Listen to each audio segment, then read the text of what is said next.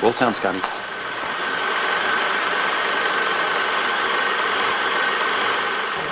Take your stinking paws off me, you damn dirty ape!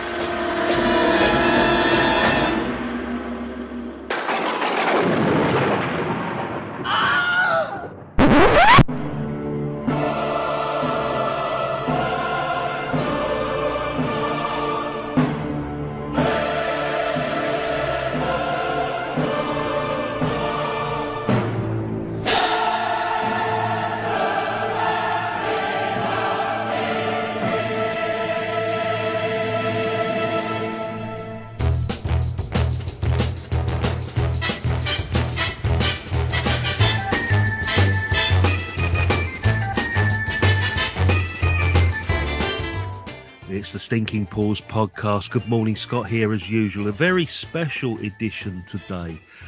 No Paul, no Charlie, unfortunately. But sitting in the chair in their place, I've got the my co-host of the Real Britannia podcast, Stephen. Hello, mate. Hello, thank you for having me on.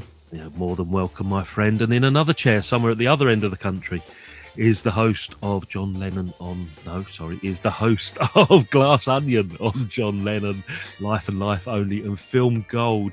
I always fuck that up. Good morning, Anthony. Hello, how's it going? Thanks for fucking that up. No problem. I'm just glad he remembered which podcast he was recording today, to be honest. Yeah. It's a Sunday morning. It's normally a Real Britannia that we get together at 9 o'clock on a Sunday morning. Yes. Who's responsible for this today? Come on, hands up. Who chose this movie? That would be me. Yeah. Explain yourself, sir. You'd be amazed about how often that gets said to me.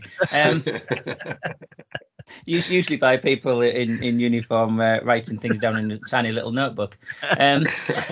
It's a film that I think doesn't necessarily get as much notice as it could do. Certainly, although the director and the star are very well known, this doesn't seem to have been one of the ones that the director really gets a lot of praise for. In actual fact, when it came out, I think he seems to have think it didn't do very well for his career at the time, even though in retrospect it's done a lot better. It's a bit of an odd one because I'm quite a big fan of film noirs, and this is smack bang in the middle of the era of some great film noir. And weirdly though, it's not set in the rainy streets of New York or San Francisco or something. This is set in the middle of a desert. So having a film noir out in the bright sunlight of a desert is a bit of an oddity, but it works. And so I just felt it was something that was a bit overlooked and was needing for us to give some attention to. Excellent. Am I right in thinking, Anthony, you had not seen this before? No, I had seen it. Believe it or not, it was yet another Moviedrome film. And was it? I've got a feeling, I'm casting my mind back more than 3 decades now. I think it may have even been the first Moviedrome film I saw. Right. Because it's stuck in my head. I remember Alex Cox introducing it. Yeah. And I think, in fact, when I was young, one of the career choices I was considering was journalist. Yeah. And I don't know whether this film encouraged me or put me off. But no, I've always been fascinated by media. I think the mainstream media, what they call the mainstream, is plumbing the depths of propaganda to the point of ridiculousness now. But it's still a fascinating topic. And no, I was really pleased to watch this again. I feel like I might have seen. I don't know if you've seen that Discovering series, the directors, and they did a Billy Wilder one. And it came up. I said, I remember that film, Ace in the Hole. So yeah, it was a good rewatch. So probably second time or possibly third time. Only second time for me. I watched it at 5:30 yesterday morning. For reasons I won't go into, I had a lot to do yesterday, and the plans I had to watch it yesterday evening went totally out the window. So I was up bright and early watching it, and it just didn't dampen my enthusiasm or my enjoyment of the movie at all watching it that early. It is 1951. It's Ace in the Hole. It's Billy Wilder. It's Kirk Douglas. We'll be back after this. Trailer! Quiet, everybody! Listen to me! Listen!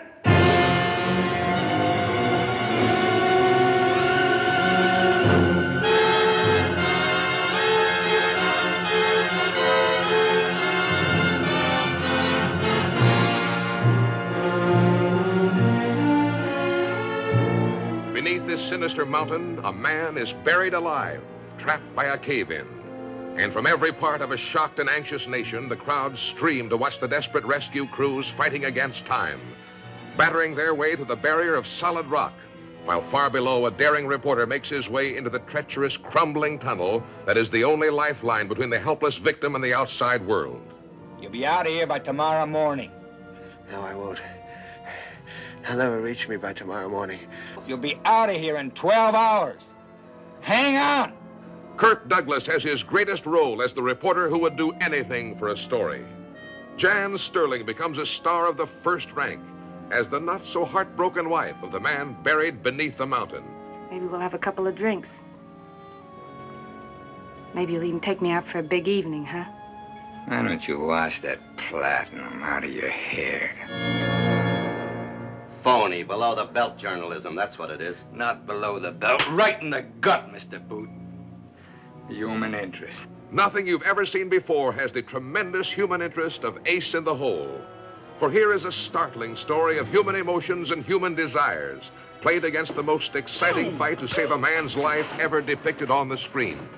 Now, when Smollett comes, you can give him your orders. Tell him to go in through the cliff dwelling, shore it up, and get him out fast. Not through the cliff dwelling. You can't get him out that way anymore.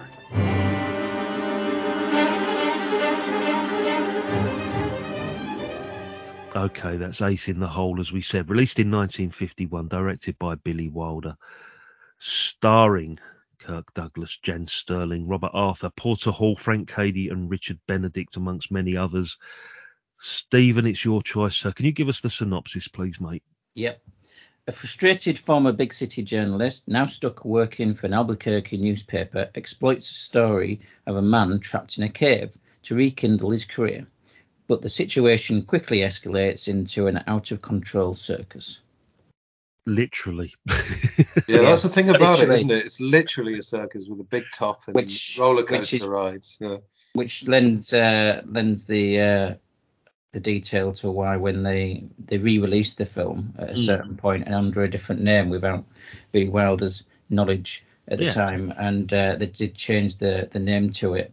So I think it was the Big Carnival, if I'm correct. Big Carnival. I mean, really? I didn't know that. Oh, wow. Yeah, so they because there were a number of things they did to try and make it more palatable or to sell it again, and how much of that was just giving it a different name, hoping people would go see it twice. There was also the fact where they did some stuff with the poster as well and made it look more like it was Kirk Douglas who was stuck in the hole. Really? And various things like that to try and change the perspective of it, so people would be more likely to go see it. But yeah, the Big Carnival was one of the alternative names they gave it when they tried to re-release it shortly after it having had its first run. So was it not generally sort of well received on its first release then? Yeah, it wasn't. It didn't go down very well when it was. In actual fact, the story is that they actually took money off him for his next feature in order to pay for this. The profits he did successfully for the next film. He then lost that money, some of it, in order to pay for the losses on this, which he hadn't agreed to as such, but the film company seemed to feel entitled to do. So it wasn't. I mean, obviously it's got better praise since then. But at the time, it didn't go down particularly successfully, which was unfortunate because he'd had a great success just before this and success after it. But I'm just looking. Sunset Boulevard. Yeah. And then Stalag 17, wasn't it? Yeah. Yeah. What a run. Like, before this was Sunset Boulevard, as you say, mate. Then Ace in the Hole, Stalag 17, then Sabrina, then The 7-Year Itch. That is an amazing run. And then before that, he's had Double Indemnity, Lost Weekend. Yeah. Then there's Witness for the Prosecution, Some Like It Hot, The Apartment. Bloody hell. It's like Sidney Lumet. Well, I don't know if we did a Sidney Lumet or I did it on someone else's show, but you look through and it's like, oh, I've seen that one, I've seen that one, I've seen that one, and they're so diverse as well. Yeah, and I can see why Stephen likes Billy Wilder. He's one of your favourite directors, sort of like writers, isn't he? Oh, me too. I think it was too cynical. That was the thing. His audience was a bit turned off. Although, Sunset Boulevard was pretty cynical, really. But I think that's the reason it wasn't successful. But And I think it was also because it was the press at the time weren't quite as weren't seen as openly sort of corrupt in the way that we now would happily accept. They hid it very respectfully. So they did a better job then, and even to the stage where having other officials like the sheriff and things in on the con, as it were, that had to be toned down apparently, because it was the censors weren't quite happy that the police chief, the sheriff, was actually so keen to be involved in this corruption. They had to make it more that he was a bit more persuaded into it to stop there being disrespect for the authorities in that way. So I think he was a bit ahead of his time with regards to sort of pointing out that certain professions or certain roles within society are not necessarily worthy of automatic respect.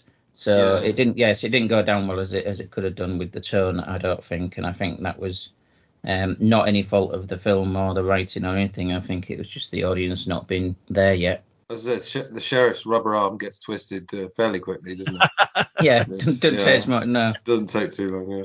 Re-election, yep, all right. Yeah. Would you say it's a typical Billy Wilder, or does Billy Wilder transgress all sort of genres and sort of like styles of movie making? Because we know he's an expert at comedy with Some Like It Hot. We know he's an expert at noir with Double Indemnity. If you were to pick two genres and go to the top of the tree, you've actually got Some Like It Hot and Double Indemnity both sitting there. Is this a typical Billy Wilder? I mean, for me, I'm going to say the dialogue is very snappy and very Wilder-esque. Right. But is it a bit of a diversion from stuff he's done previously or stuff he'd do in the future, this sort of movie? Looking at this list, I'd say there's a lot of diversity. Because if you take someone like Hitchcock, as much as we love Hitchcock, they're fairly similar, aren't they? It's usually the wrong man accused. And, it's obviously he did a few comedies, but I don't know. What do you reckon, Stephen? Yeah. Well, I think there's themes that go through all of Billy Wilder's films, really. I mean, you've got the thing of somebody pretending to be they're not, which is very often covered in the entire film, which is, you've got that in Double Indemnity, Stairway 17, you can look at all of them. You've got that light and dark of somebody pretending to be something, and then it turning out that they're not just in some cases fooling the audience, but they're actually fooling somebody else in the film. And I think that way that the human relationships and stuff works with it, I think, is where his theme of humanity comes through. I mean, that's why this one might have been slightly different in that, because it's doing it in a different way. But ultimately, I don't see that this is that far away from just a general thing that Billy Wilder actually does throughout all his films, to be perfectly honest. Yeah. I think maybe it's just a bit more cynical, but I kind of loved it for that, from the vantage point of 70 years later. It's pretty. I mean, obviously, it's a bit. There's a lot of it is quite symbolic, because the timeline's a bit strange. It all happens so quickly. But I think what it says about the media, maybe they didn't like it then, but I think it's pretty on the what's the word? On the button, on the nose. No, not one of those. Yeah. Yeah, but it's sort of based on a real life event, isn't it? I found this out yesterday. Yeah. I'm just looking it up now. It's a guy called W. Floyd Collins, who in 1925 was trapped inside Sand Cave, Kentucky, following a landslide. I'm reading this from Wikipedia. I'm not actually recalling this, guys, by the way. A Louisville newspaper, the Courier Journal, jumped on the story and dispatched reporter William Burt Miller to the scene. Miller's enterprising coverage turned the tragic episode into a national event and earned the writer a Pulitzer Prize. Well, they talk about that, don't they? They even talk about, but don't they talk about that in the film itself? Well, that was just because he got sued for this, or the film company did. Oh, that's it. Yeah. They got sued for it and had to pay out some, several $1,000s at the time. That one of the defences was that it wasn't directly, it was a combination of a number of ideas, but they actually reference it in the film.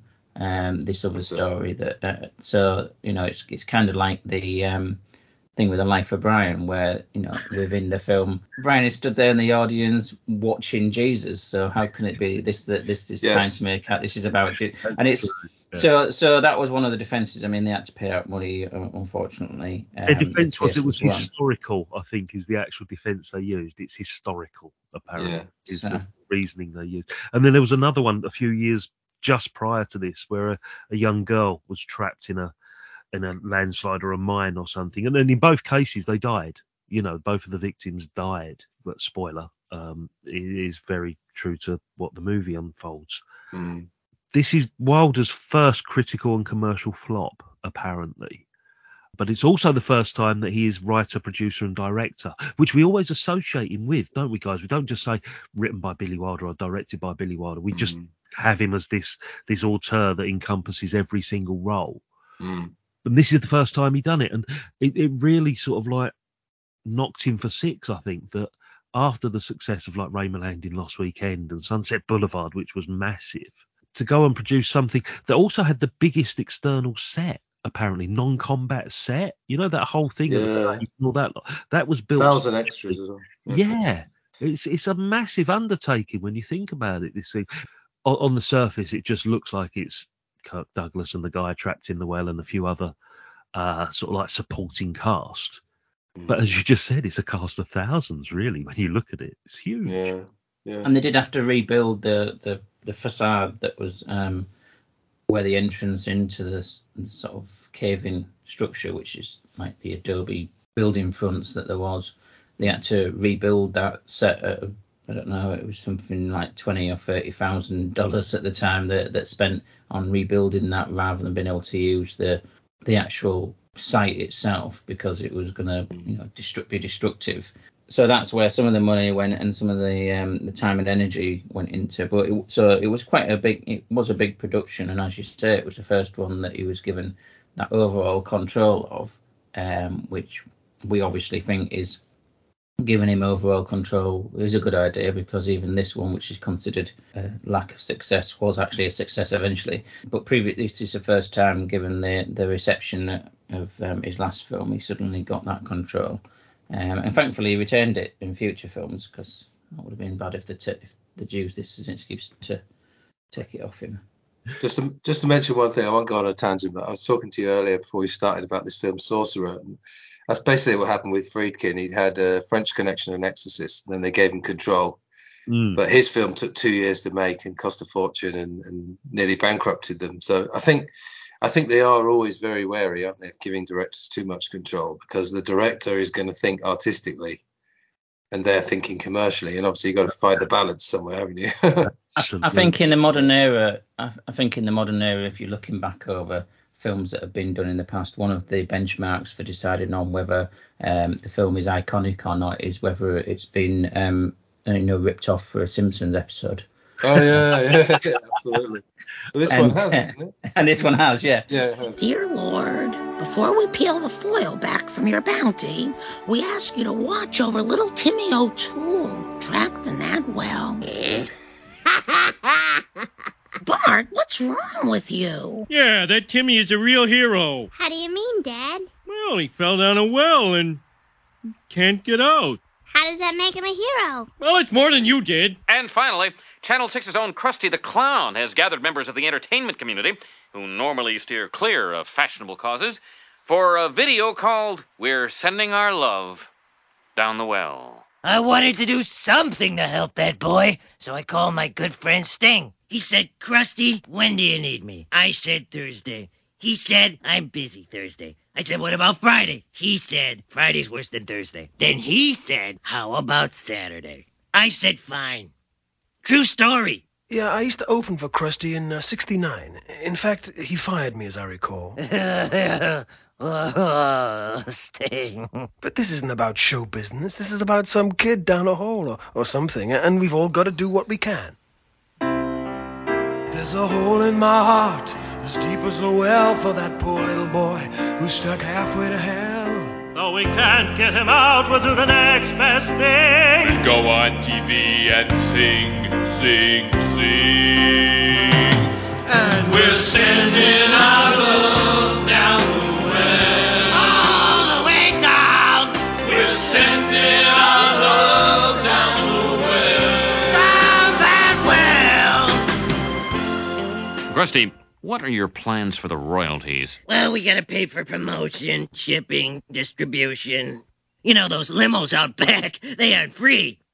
Whatever's left, we throw down the well. I'll just say one thing about the title. As you were saying earlier, they changed it to Big Carnival, which is a tad misleading. Although we've seen that before when we did How I Won the War. Do you remember they had John Lennon on the front cover of the DVD with a lollipop in his mouth, even though he's hardly in it. But, yeah. The working title for this was Human Interest Story. That's it. Yeah. Oh, well, I discovered something else. I don't know whether that phrase was something that people have said before, but there's 2 songs called Ace in the Hole. One is a Cole Porter. And the other one was, I don't know who the writer was, but Lonnie Donegan, big inspiration to the Beatles, Scott. There's the link, thank you. 2 in 2 minutes, in fact, thank you.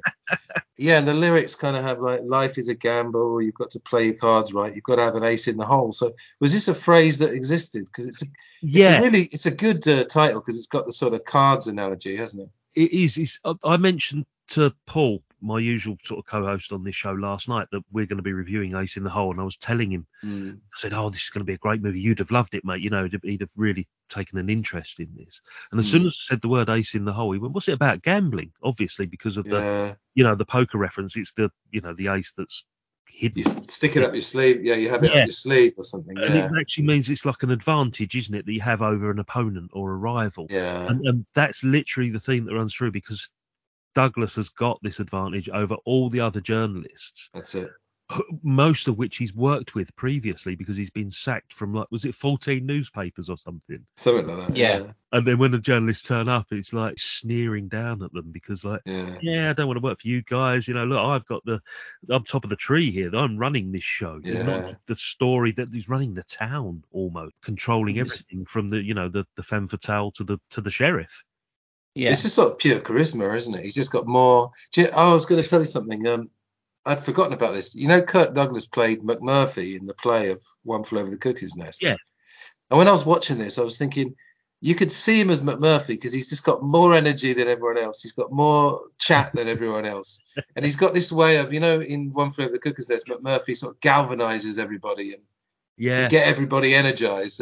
At the beginning, when he's in the office in Albuquerque, and it's obviously very sleepy and nothing happens, he kind of has that way of just exciting everybody, and I could totally see how he could be McMurphy then, because he was really upset because Michael Douglas, his son, produced it, but he didn't get the role. I can't remember why actually, but they got Jack Nicholson. He bought it, didn't he? Originally bought the rights to it, didn't he? Back in the 60s, and then produced it, didn't he? I think on Broadway or off Broadway.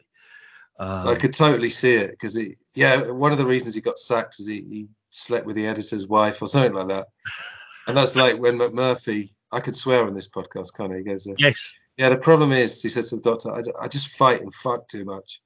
And you get that sense. But I think Kirk Douglas was brilliant for just the energy. He's got way more energy than everyone else, and he's got more charisma. Yeah. So it was good. Yeah. It was great. Stephen.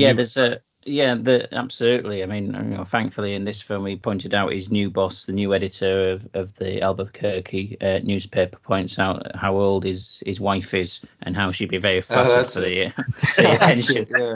Because she's I think what he says, a 67-year-old grandmother or something of 12 or something. He's like, have at it, yeah. Yeah, she'd be very flattered by the attention. Yeah. The thing with this film is for me, and it's not.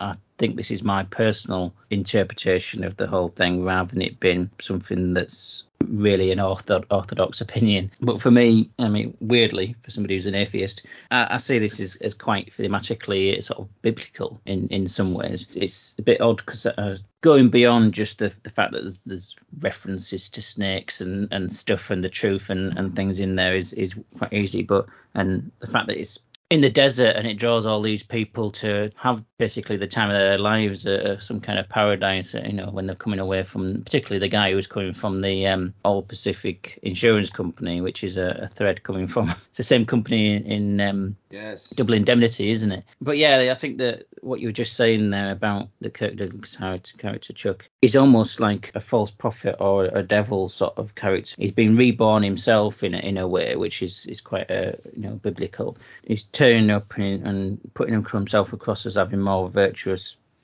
views and looking like he's a saviour for other people, particularly the trapped man, and he's corrupting other people like the lawman and the wife, particularly, in turning her into a different way, and ultimately going through all of that, in falling from the grace that he's built up for himself as this false prophet.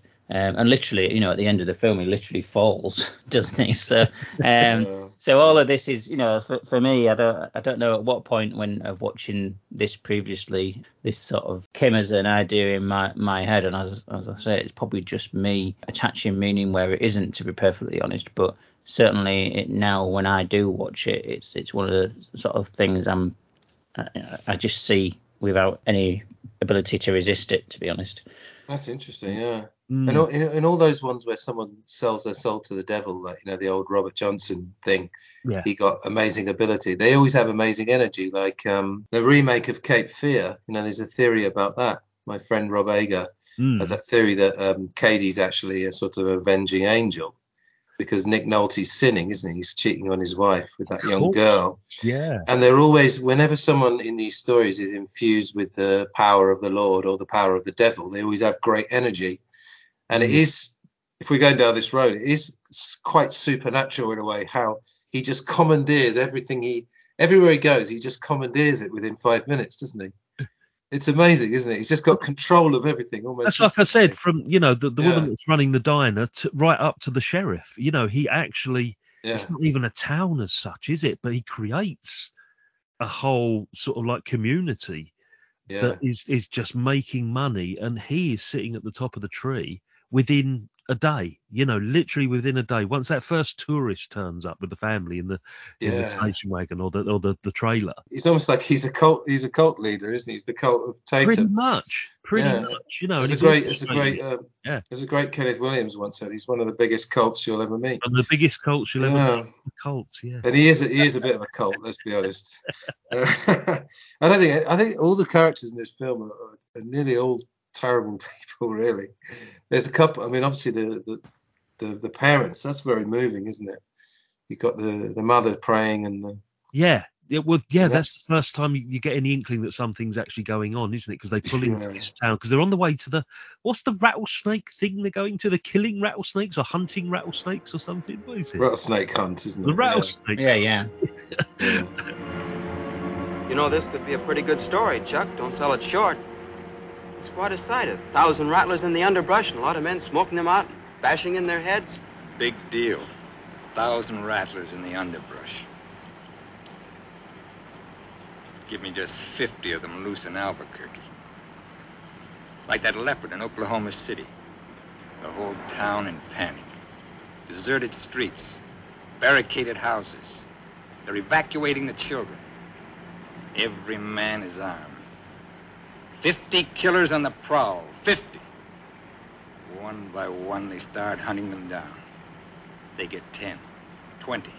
It's building. They get 40, 45. They get 49. Where's the last rattler? In a kindergarten? In a church? In a crowded elevator? Where? Give up. Where? In my desk drawer, Fan. Stashed away, only nobody knows it, see? The story's good for another 3 days. Then when I'm good and ready, we come out with a big extra. Sun Bulletin snags number 50. Where do you get those ideas? Herbie, boy, how long did you go to that school of journalism? 3 years. 3 years down the drain. Me, I didn't go to any college, but I know what makes a good story, because before I ever worked on a paper, I sold them on a street corner. And you know the first thing I found out? Bad news sells best. Because good news is no news. Better get some gas. And they pull into this back edge of the desert sort of like town, and it's literally just fortune, isn't it? It's just luck that he comes across this thing. And you get this whole build up, don't you? Because a whole year goes past, which I didn't realise until watching it this time round. He's working for the Albuquerque Sun Courier, or whatever the name of the paper is, for a whole year. And the thing I noticed as well, just going back to, his bravado and how brash he is at the beginning, how cocky, lighting the cigarette on the typewriter, which is amazing. I wish I could work out how he did that. He says some comment to the editor that, you know, he's had certain things said to him, but never by a guy that's wearing belt and suspenders, you know, somebody who's like doubly safe sort of thing. The next scene, which is a year later, Douglas is wearing a belt and suspenders. Yeah. So he's, you know, it's taken a year, but he has fallen into, you know, the ways and the means of this backwater town in Albuquerque and this newspaper. And I just thought that was like, is that significant? I don't know. Is that just an indication that he's, you know, become so ingrained and entrenched in this little sort of like hick town that he has actually become a belt and suspenders guy, you know? I think it is. I mean, you know, even to the stage where you think for a moment that he's been caught out drinking on the job, which you know, alcohol was banned from the office, and it turns out it, you know, just shipping a bottle, shipping a bottle, yeah. Which, you know, careful how you enunciate that.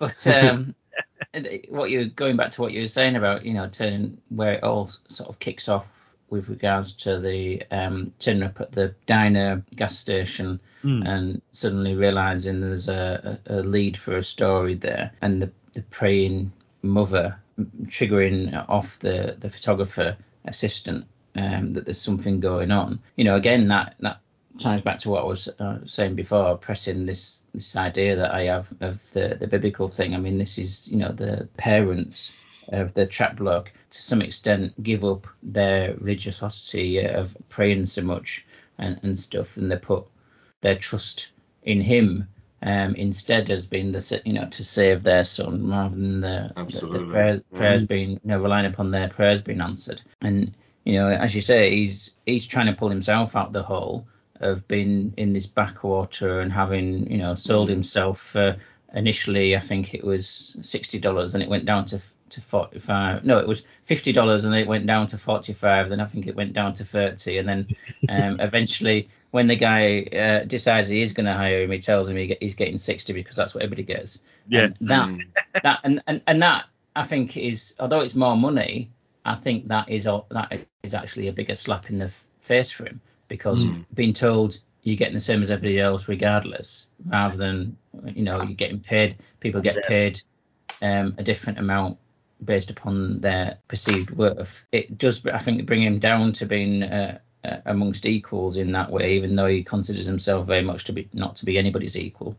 Yeah, it is indicative, I think, you know, seeing that year on, and it's not immediate that you realise it's a year on, but when you know, it gets said that he's a year on and he's still stuck there in Albuquerque, probably the longest he's been in any job. If you judge his history correctly, and he's literally trapped himself. And the rattlesnake hunt is the best avenue for a story. I love his entrance where his car's being towed and he's in the car, because it sort of tells you two things. He's down on his luck, but he's also quite grand, and he's used to people sort of doing stuff for him. Because later on, he's sort of ordering people around the whole time. I thought that was really good. Well, he's sat in the car, he's smoking a cigar, and he's reading the newspaper, as if he's been chauffeur driven. Absolutely. That's it. Absolutely. So rather than somebody who normally you would go and sit in the cab with the person towing the vehicle, not only because it's safer, but also because you wouldn't want to be on display like that. But he obviously has a different view of it. He wants to be seen. Yeah. So you're right. I think that's typical Wilder, isn't it? That the introduction of the major character is always something a bit special. You know, Marilyn Monroe. The first time we meet Marilyn Monroe in Some Like It Hot, he's walking down the railway platform, isn't it, with the steam blowing up her dress, and she's like, oh, so she walks past. You know, it's that sort of like Wilder entrance. You know, reminds me of how I first met you, Scott. Yeah, walking down a platform, with high heels, skirt going up. Yeah. Victoria Station. Yeah, it's amazing though, isn't it, that Kirk Douglas, I mean, the supporting cast, I don't know about you guys, but I didn't really recognise any of the other actors or actresses in there. There was nobody A-list in this movie, and Kirk Douglas carries this movie head and shoulders from the first minute, pretty much. I mean, did you recognise anybody else, guys, from anything else? I thought I recognised. Is that Jan Sterling? Is that right? I thought I recognised. I thought she looked so familiar. I look at her filmography. I've seen loads of stuff, and I haven't seen anything. No, she looks like someone else that I can't think of. But she was great, very, very distinctive. I was very attracted to her, I must admit. Maybe that says something about me. The There old you femme go. fatale. That's you, isn't it? She Yeah. played the femme fatale well, but yeah, not the greatest person in the world, because she's pretty quick to want to disown Leo.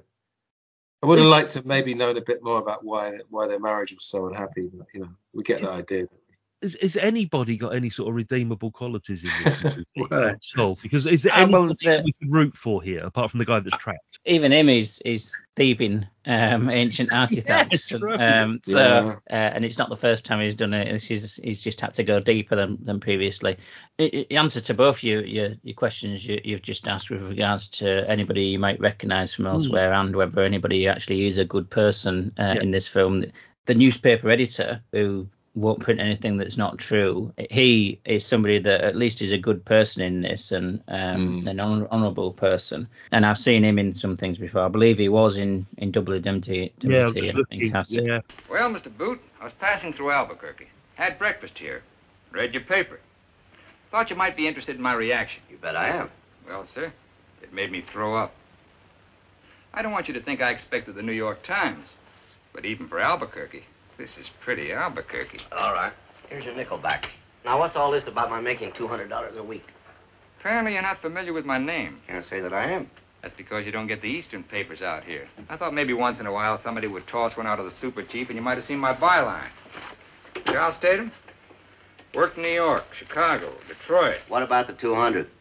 I was coming to that. Mr. Boot, I'm a $250 a week newspaper man. I can be had for $50. Why are you so good to me? I know newspapers backward, forward, and sideways. I can write them, edit them, print them, wrap them, and sell them. Don't need anybody right now. I can handle big news and little news. And if there's no news, I'll go out and bite a dog. Make it 45. What makes you so cheap? A fair question, considering I've been top man wherever I've worked. You'll be glad to know that I've been fired from 11 papers with a total circulation of 7 million. For reasons with which I don't want to bore you. Go ahead, bore me. I'm a pretty good liar. I've done a lot of lying in my time. I've lied to men who wear belts. I've lied to men who wear suspenders. But I'd never be so stupid as to lie to a man who wears both belt and suspenders. How's that again? You strike me as a cautious man.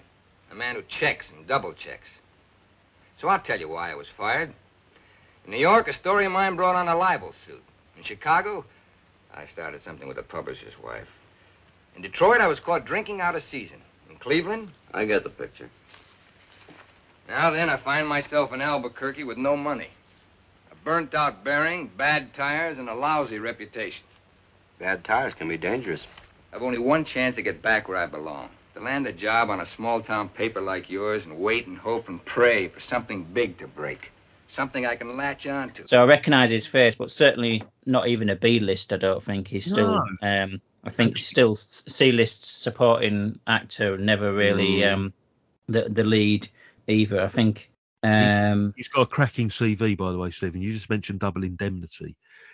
As well as that and Ace in the Hole, he was in His Girl Friday, Mr. Smith Goes to Washington, Sullivan's Travels, The Thin Man, Miracle on 34th Street, Going My Way, amongst many others. He's just one of those guys that is always there but not recognised, sort of thing. You're quite right. It's just one of those dependables, isn't he? I think. Yeah, he's just got a face there that to play a character for a few, as a side character to provide a bit of colour in there and stability. But yeah, there's nobody else really that stood out. I wouldn't say for me. I mean, even as you said, John Sterling, although gets the next top billing after Kirk Douglas, she still I don't think she was massive really. Yeah, a couple of John Wayne movies, mate, and amongst other things.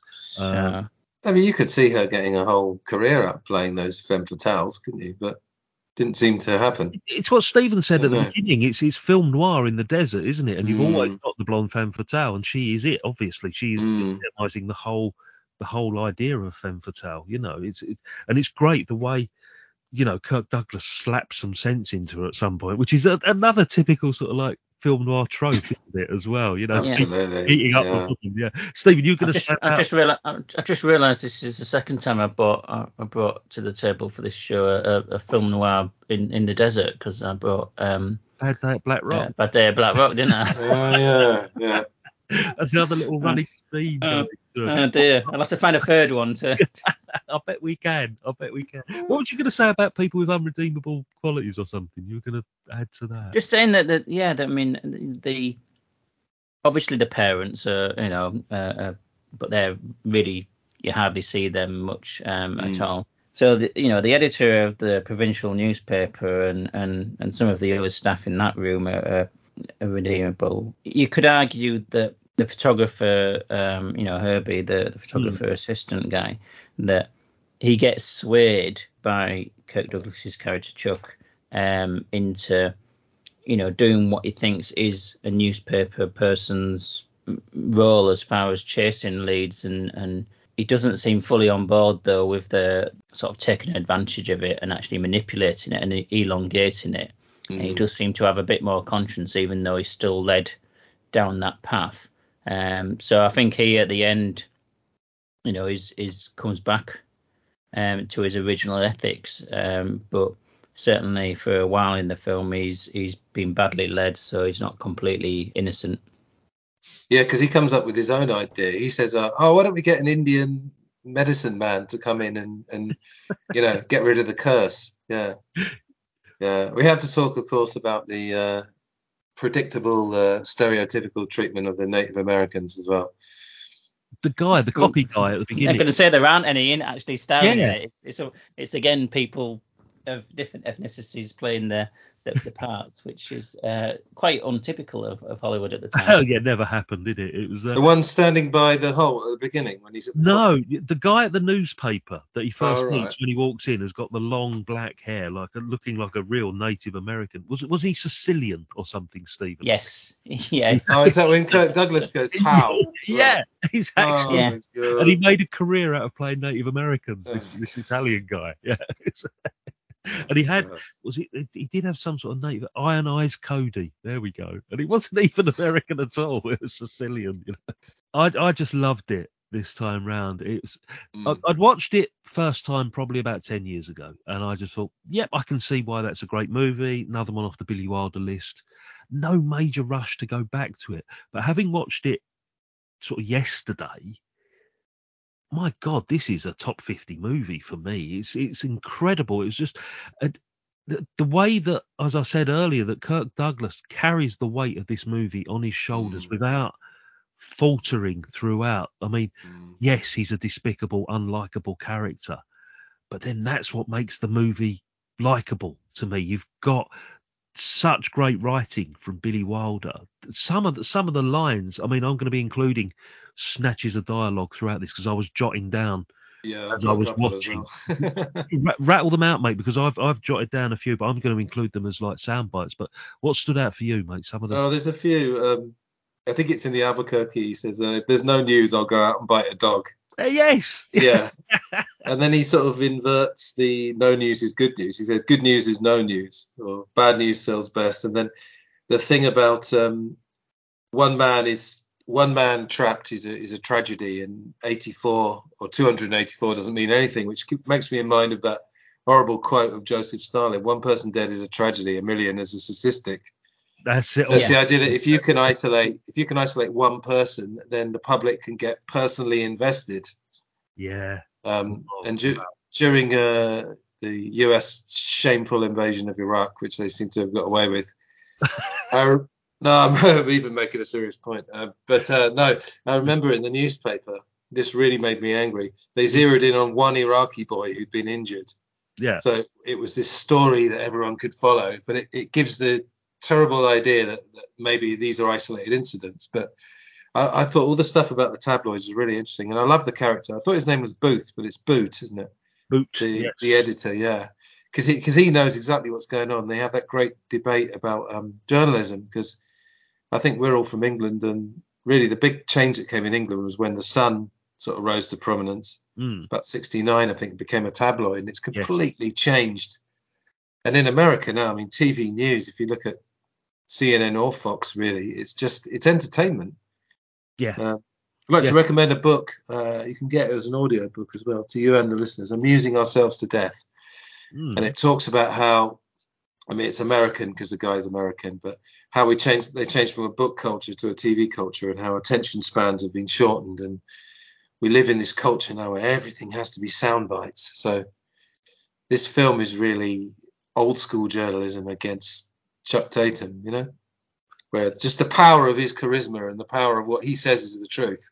It's also so relevant today, though, this whole thing with COVID-19 and the way that, not so much manipulating the news, but sort of like twisting it slightly, that you actually really doubt that you're being told the truth sometimes, because it's how believable is that person on the screen? You know, a lot of it is down to personality. Look how people like, say, Robert Peston has actually become a personality rather than a reporter now, you know, and given his own show and so much balls that he's actually just called Peston. You know, it's selling the person rather than the content. Of course, and that's what's happened with politicians as well. I mean, they have to be personalities. I mean, whatever you think about Keir Starmer, I was watching a Channel 4 news interview with Kathy Newman, I think her name is, and they talked about policies for a bit. And then at the end, she said, Sir Starmer, whatever he is. Sir Starmer. Sir Starmer, yeah. What do you think about the public thinking that you're boring? And he looks at her and he's like, what the fuck has that got to do with anything? Like, and I know it, unfortunately, it has, you know. So it becomes about personality. Yeah, you're right. But that's what I loved about this film. Like, I like the film anyway, but it's so relevant. I mean, you think this is 70 years ago. Yeah. And the transience, like Scott said, the transience of news, I mean, ties in, especially now, because we've got news feeds and Twitter and Facebook and stuff. And as soon as something has dropped off the bottom of your screen, it's even quicker to be old news than it was in the old days. And I mean, going back to what you were saying about quotes from the film, I just managed to find the one that was relevant to that I was going to mention, so it's good timing. He says, it's a good story today, tomorrow they'll wrap fish in it. Yeah, that's it. It's something that we've had in this country for a while. You know, used to say that, it's news today, tomorrow chip paper, and it is, and that's what we have now, even more so, that it's not even staying in the news for a day. Now things are disappearing, within hours, and this is why, whether you're talking our former prime minister or former presidents of the United States or whatever, they can do so many outlandish things now that just one of those things would have been career ending. That you can't keep up with how many things that are being done, multiple in a day. You're finding out about things that should be career ending, and you don't remember the last one or the one before that, because very you took and that's unfortunately the way it's now working with all sorts of news, and this, as Anthony has said, the commentary with regards to how people view news, with it being a certain number of fatalities being a statistic rather than a human interest. And certainly we know and have known for a long time that you're going to get 20,000 people die in a flood in Pakistan. Barely makes the news. But if you get one person in this country, or when airplanes crash, they talk about how many Britons were on board, not how many people died. It's the focus. You're trying to, understandably in some ways, you're trying to relate it to people's lives themselves, but it's not broad enough that you're going to take an interest in the whole of humanity. You've got to find a link to it being an individual that you could know, and that's heavily commented on and pointed towards with this film. And as Anthony or Scott, I can't remember which one of you said, this is showing the move on from the old school perception of journalism. I don't think it was ever that way, but the perception of journalism in the old days was that it was just reporting the truth, to it now being a media game of manipulation in order to get headlines and get readers and make money. So relevant today, isn't it? I mean, this hasn't dated at all. This movie. Well, the other thing about it we have to say is that, okay, we can say Tatum is bad for setting the situation up, but the public are totally on board with it. And you think, yeah. And I mean, that this could happen. I mean, I was watching this and thinking a lot of it is symbolic. I don't know whether we're supposed to be thinking this could happen, but I mean, if you look at the way they set it up, they obviously they get burger stands and everything. They have a big sign saying the Leo Minosa Relief Fund, so everyone can feel good about it. We're giving to charity. Someone composes a song. He's like Leo, da, da, da. He's got. And then sells for 25 cents. Sells the sheet music for it. Yeah, that's it. Yeah, and then as we were saying, I think it was before we started recording. Yeah, the price goes up.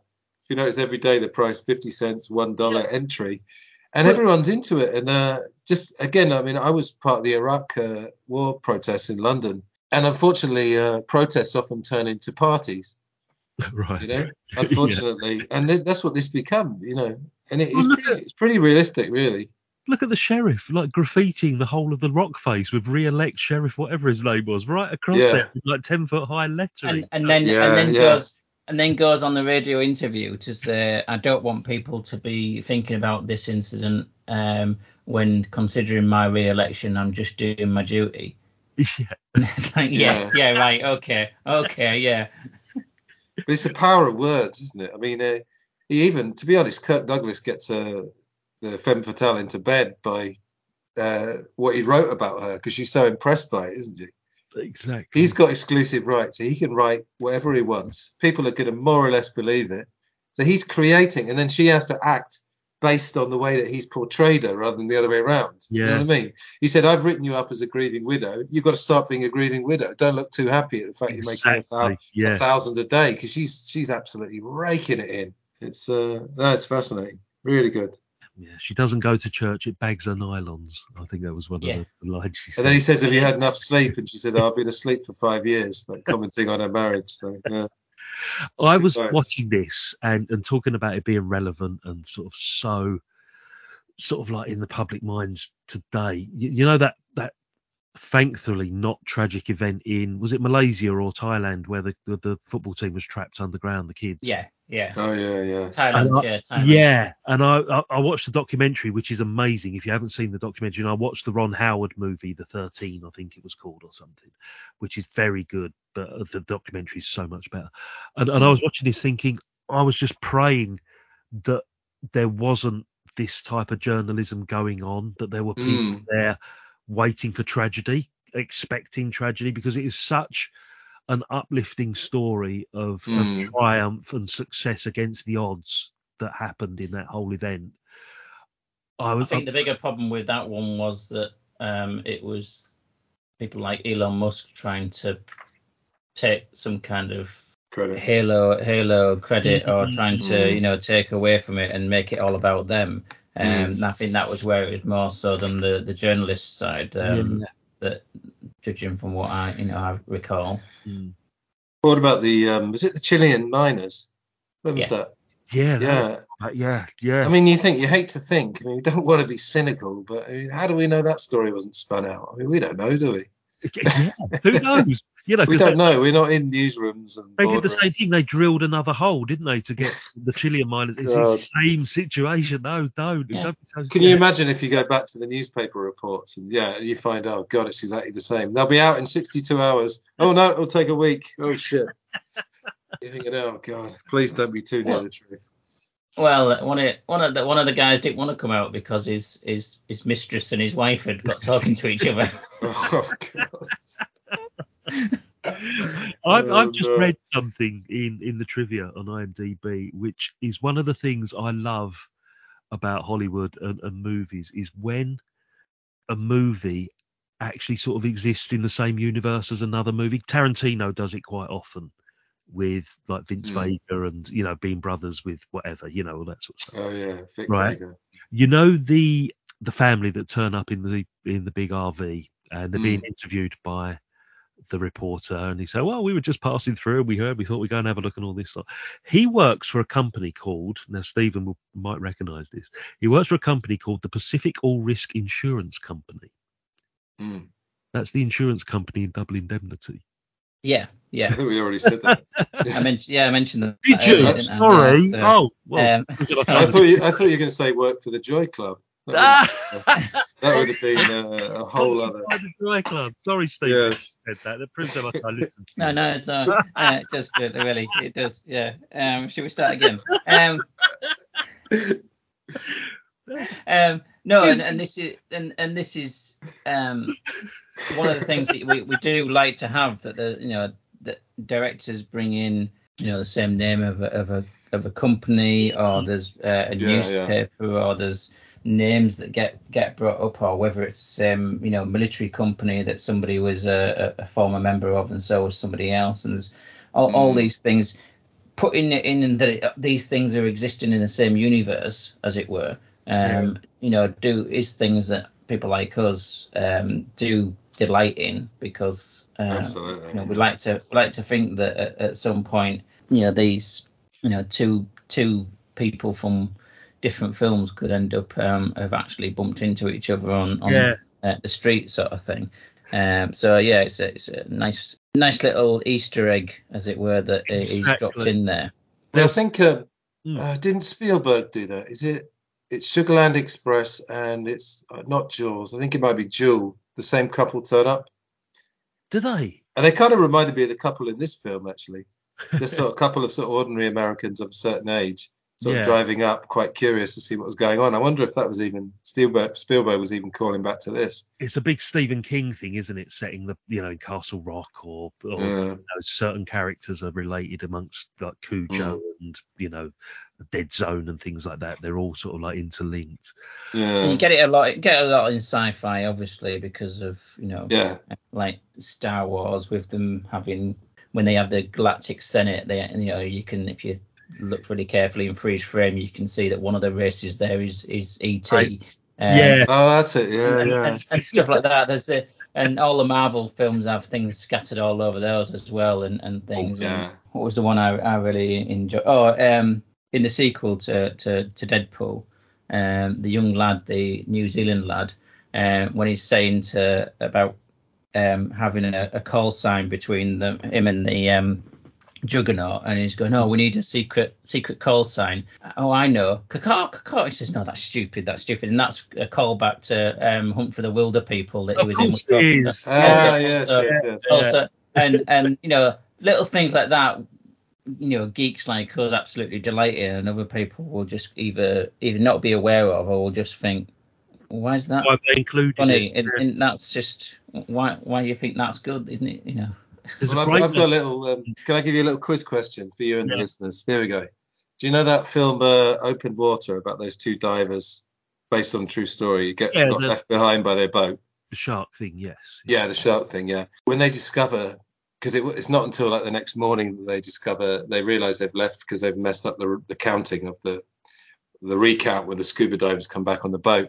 And when they find their ID cards, their names are Kintner and Watkins. No. So what's that from? Come on. Well, Alex Kintner is the first victim, or the second victim, isn't he, in Jaws? He's the kid of Milo, isn't he? Yeah. And Christine Watkins is the first victim. Christine Watkins is the first victim, yeah. Yeah, so that was a nice touch. I love all that stuff. It was one I watched last weekend, and it's sort of similar, but it also fucks your brain up a little bit.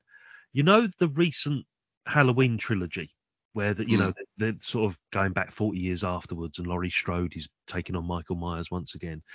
In the first of that trilogy, which is called Halloween, I believe, there's a shot, I think it's in a police station or something, and he's watching the original Halloween movie from 1978, which doesn't make sense because the characters are actually from that movie in this one. It's really bizarre. Well, when we did Strangers on a Train, I don't know if I probably mentioned this at the time, the sequel is Throw Mama from the Train. Yes. But he gets the idea of the double murder in Throw Mama from the Train by watching Strangers on a Train in the cinema. Exactly. Which is brilliant. That's such a great touch. Yeah. Is there in one of the Halloween films, isn't there, I could be misremembering, but isn't the one where there's an old episode of Star Trek being shown on the screen in one of the scenes, and obviously with the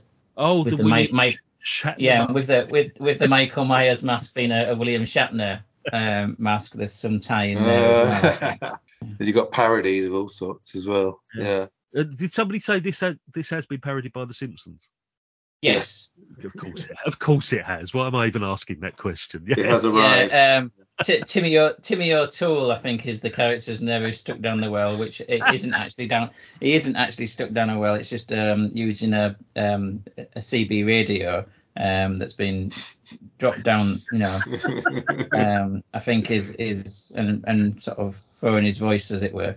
But he's milking it for his own ends, and then it goes too far, and he's This is the thing that amazes me about The Simpsons, that they can still parody a movie that is that old, and people would get it.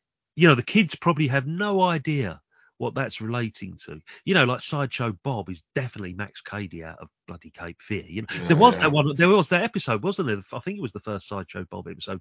He's on the boat, isn't it? I think. Yeah. It's exactly the complete parody of Cape Fear. Well, The Simpsons has always been so good because it works on different levels, doesn't it? Is it still going though? Yes, 30 plus. They're still making new episodes. 32 seasons or something now. Yeah, and Bart's still in school. He hasn't left yet. So trying to sort of tie this up a wee bit now. I mean, final thoughts, guys. I mean, I loved it. Absolutely adored this movie on so many different levels. From the fact it was a classic piece of Hollywood, an overlooked Billy Wilder, undeservedly panned on its release, undeservedly. And if it finds a bigger audience now, so be it. I absolutely hope it does. I hope people go back and take a look at this and think, do you know what? Still relevant, absolutely relevant throughout. Yeah, when I was watching it, I was, I picked a couple of holes in it. Like I said, the timeline, it all gets set up very, very quickly. But then I thought, well, it's a sort of a fairy tale, and with Stephen bringing in that sort of supernatural element, that makes me think even more that this is a film. It's not supposed to be. It's not a documentary, so it's very. There's definitely symbolism involved, but I think the relevance of it and the way our media's gone, and like I said earlier, one of the key scenes really is him and the Albuquerque boss Boot discussing journalism. Yeah, it's a very quick discussion, but that's what it comes down to. Journalism has changed. And there was a demarcation point, as I said, with the Sun in England.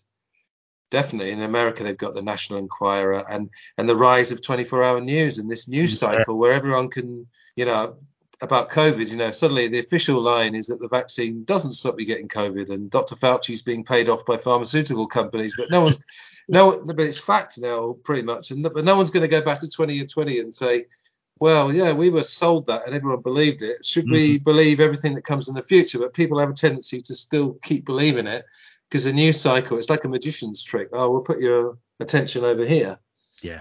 Brilliant. Really good choice. Thanks, Stephen. Glad you both got something out of it. And I think, you're right that it is lesser known of Billy Wilder's output, and unfairly so, although the difficulty is when you've got a great back catalogue, the lesser known ones, or the ones that are considered to be weaker or less popular, are still fantastic just because the hits are so good. So this doesn't denigrate this at all, that it's not one of the most well known or most watched of the films, but certainly the script is fantastic. Yes, Kirk Douglas carries this film very much in virtually every scene, and the energy and taking the film forward, just as the character does in the entire film, really is embodying that he's the one that's carrying the whole thing forward as a story and taking it on his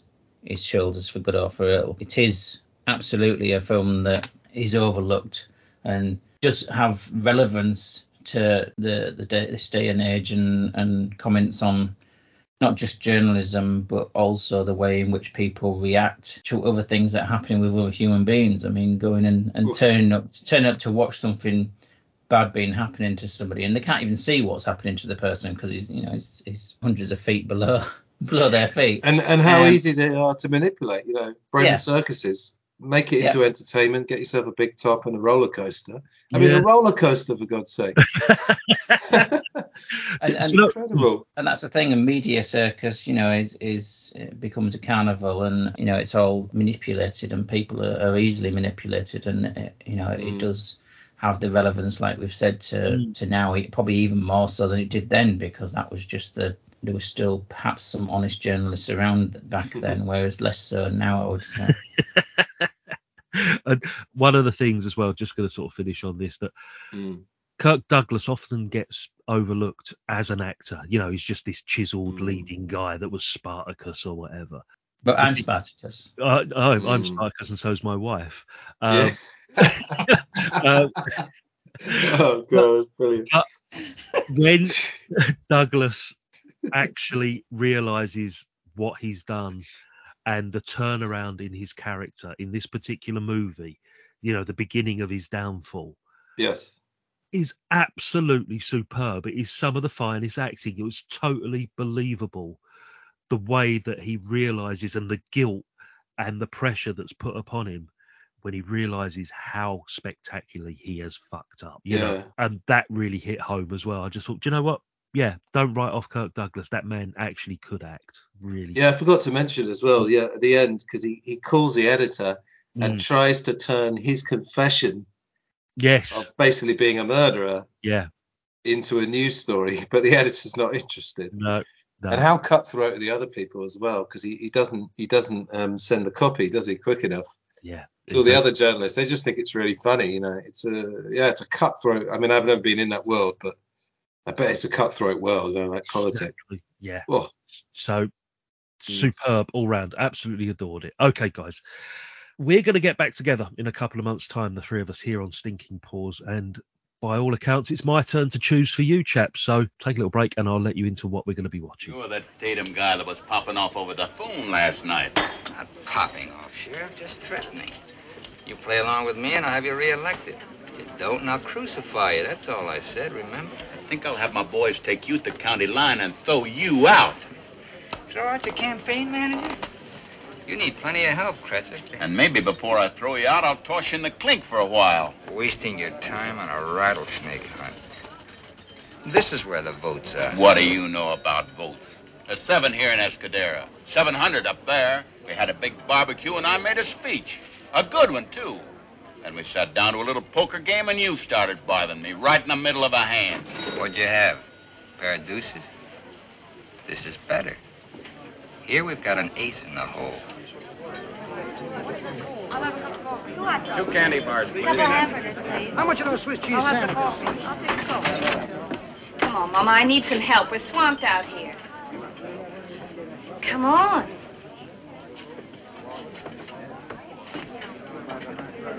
Now, how's this, Sheriff? Tomorrow I'll have your name all over the paper. The man who rushed here at the first cry for help to direct the rescue operation. By Tuesday, everyone in the state will know you. Gus Kretzer, the tireless public servant who never spares himself. I'll pile it on every day. 6 days of this, and I'll make you a hero. The election's in the bag. In the bag, the guys running against you will vote for you.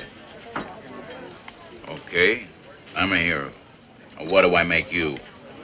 Now, here's the deal. The way things look, there's going to be other newspaper men trying to horn in on this story. A lot of them.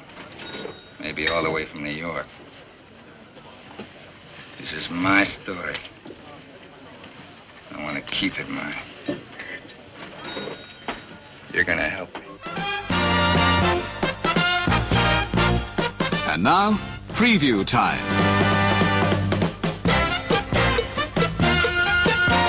When it comes to entertainment, you can't beat a good film. So let's take a look at what's coming your way.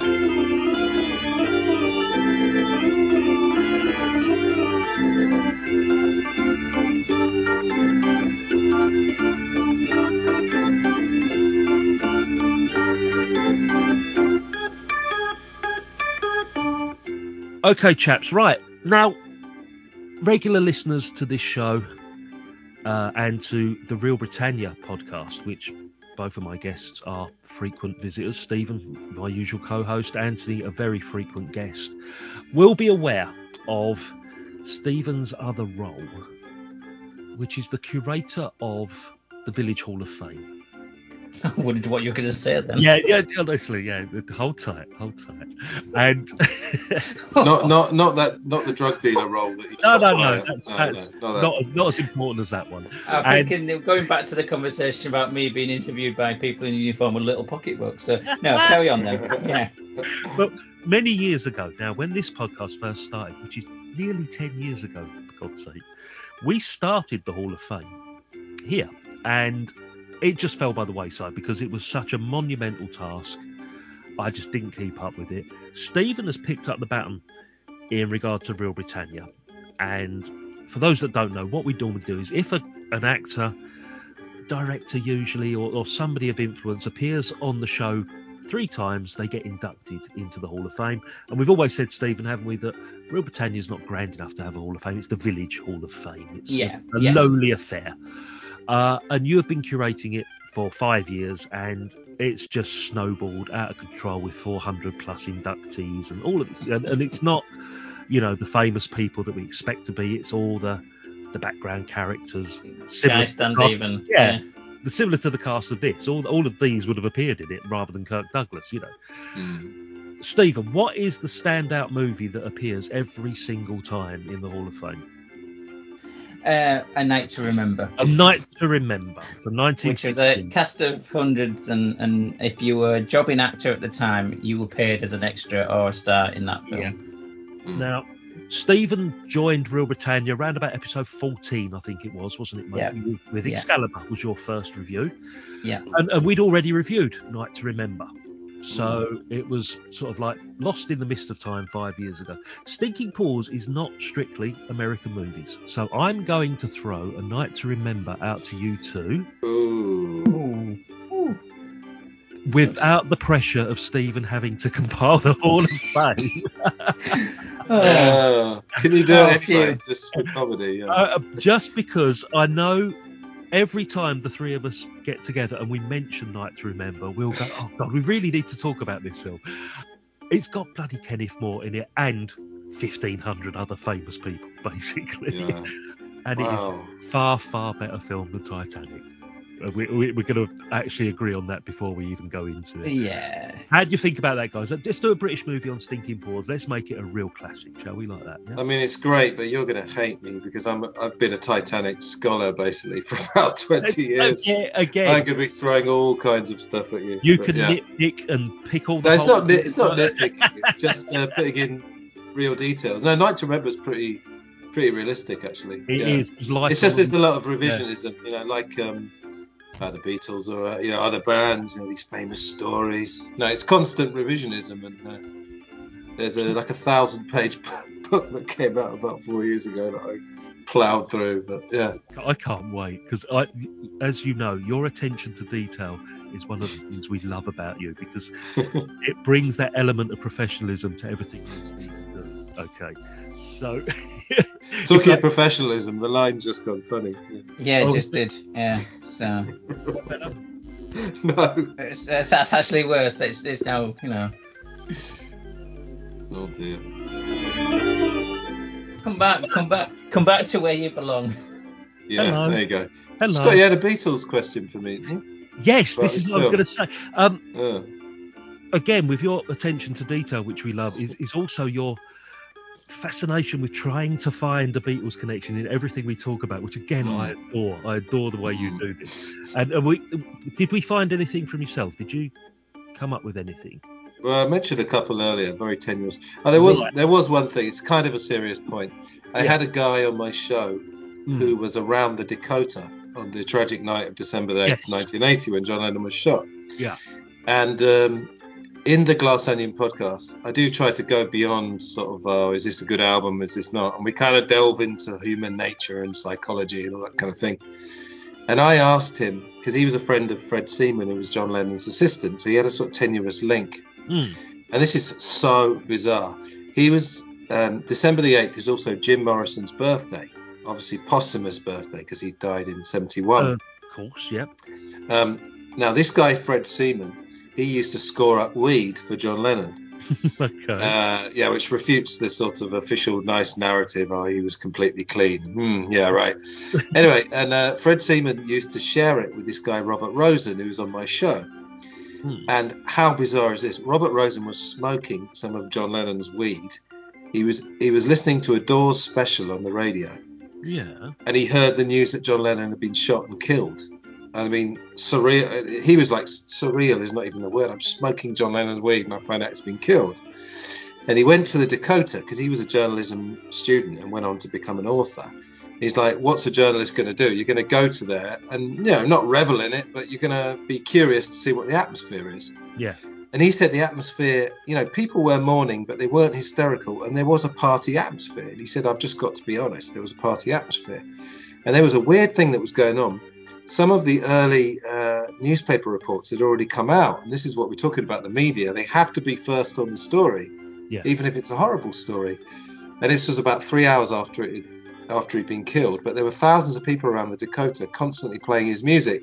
And every time they played A Day in the Life, the first line is, I read the news today, oh boy, they would hold up the newspaper saying John Lennon shot dead. And it wasn't that they were, like I said, they wasn't reveling in it. They didn't have big smiles on their faces. But this guy said, let's be honest, there's a buzz, because people want to be around a historical event. I guess 9/11 probably similar, Exactly, yeah. So it's a very, media is such an interesting thing. And that's one of the things, again, I loved about this film, because you sort of saw that, it becomes a tourist event, and, people are going on roller coasters. And, very interesting. Yeah. What was your Beatles question? Well, no, I was trying to find a link similar to yourself. It just came to me this morning. I'm thinking, well, there's no other famous people apart from, Kirk Douglas in this movie and Billy Wilder are the two sort of like the most recognisable people in, associated with the film.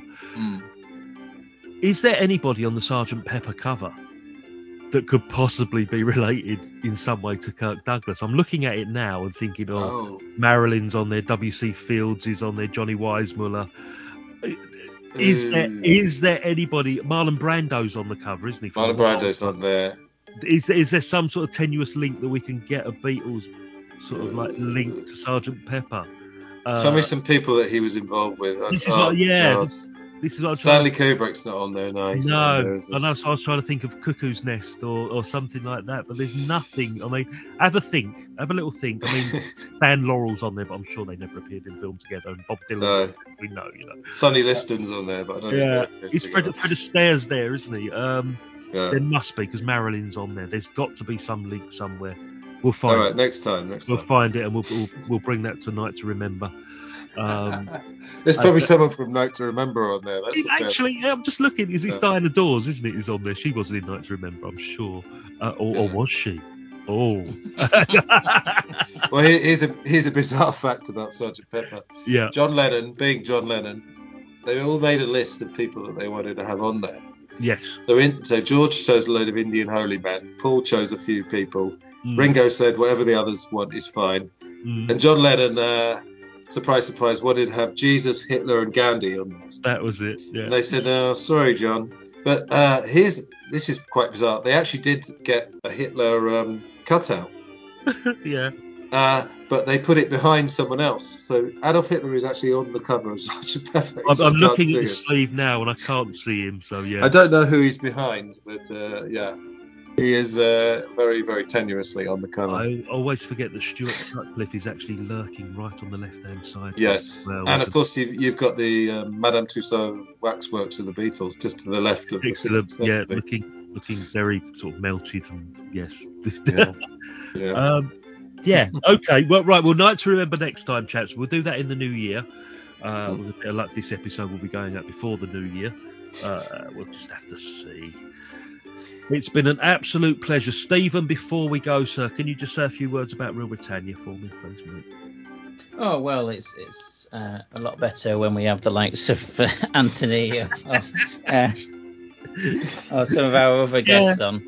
Occasionally it dips in quality when it's just me and you, Scott. But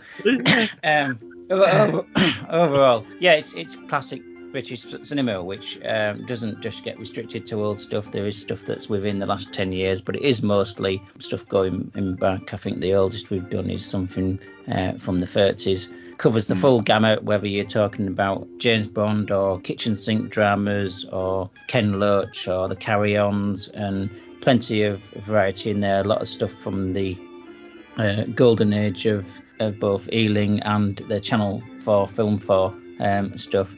So we jump around with lots of different genres as well, whether it's comedy or drama or even doing the Hammer horrors we're working our way through. So there's plenty of variety in there. There's usually something for somebody, even if you're one film you're not keen on, the next episode you're likely to find that it's so different that that one might be more for you. It is only with a hint of professionalism, except we have guests on.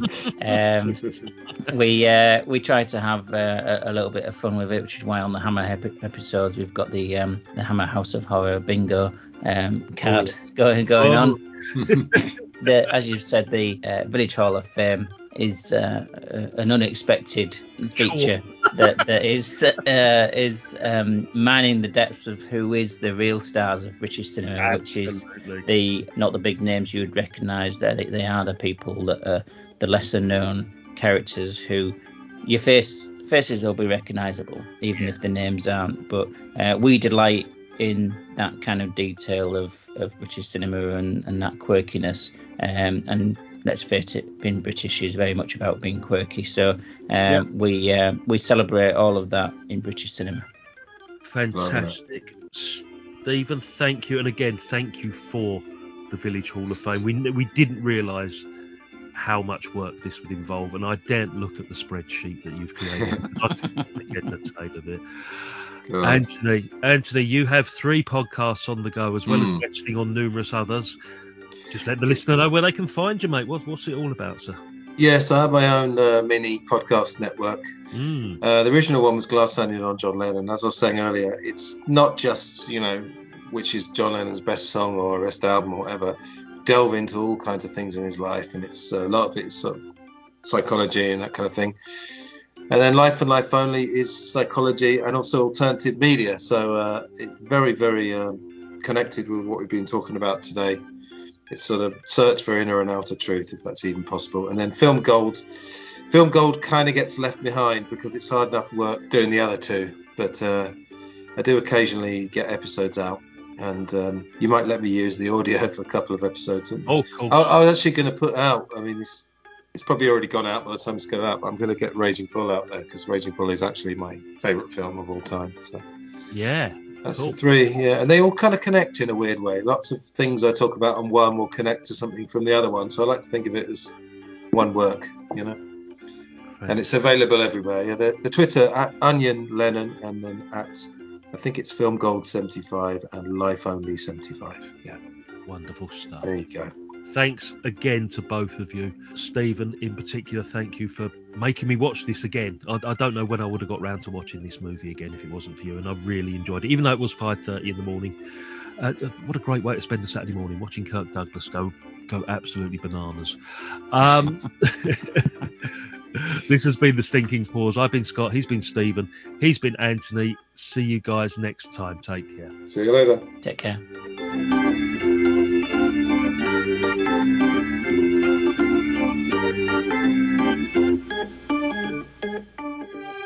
The management of this theater suggests that for the greater entertainment of your friends who have not yet seen the picture, you will not divulge to anyone the secret of the ending. Nostradamus, stop that infernal jamboree. It's worse than 2 cats on a fence. You dudes get lost now, you hear? Good night, ladies. Good night, sir. When you feel down, try positive thinking. That's what I told them and said. Don't wear a frown. Try positive thinking. Laugh at your troubles instead. You've got to look on the bright side. On hope so much depends. With your confidence sinking, positive thinking helps you on the way, my friend. When things look black, try positive thinking. Treat every season as spring. No glancing back. Try positive thinking. Trust what tomorrow may bring. This crazy world that we live in will keep on spinning round. But with good, strong, positive thinking, we'll get together and life won't let us down. Shut up, you ugly bitch. Oh, shut up. We enjoy it.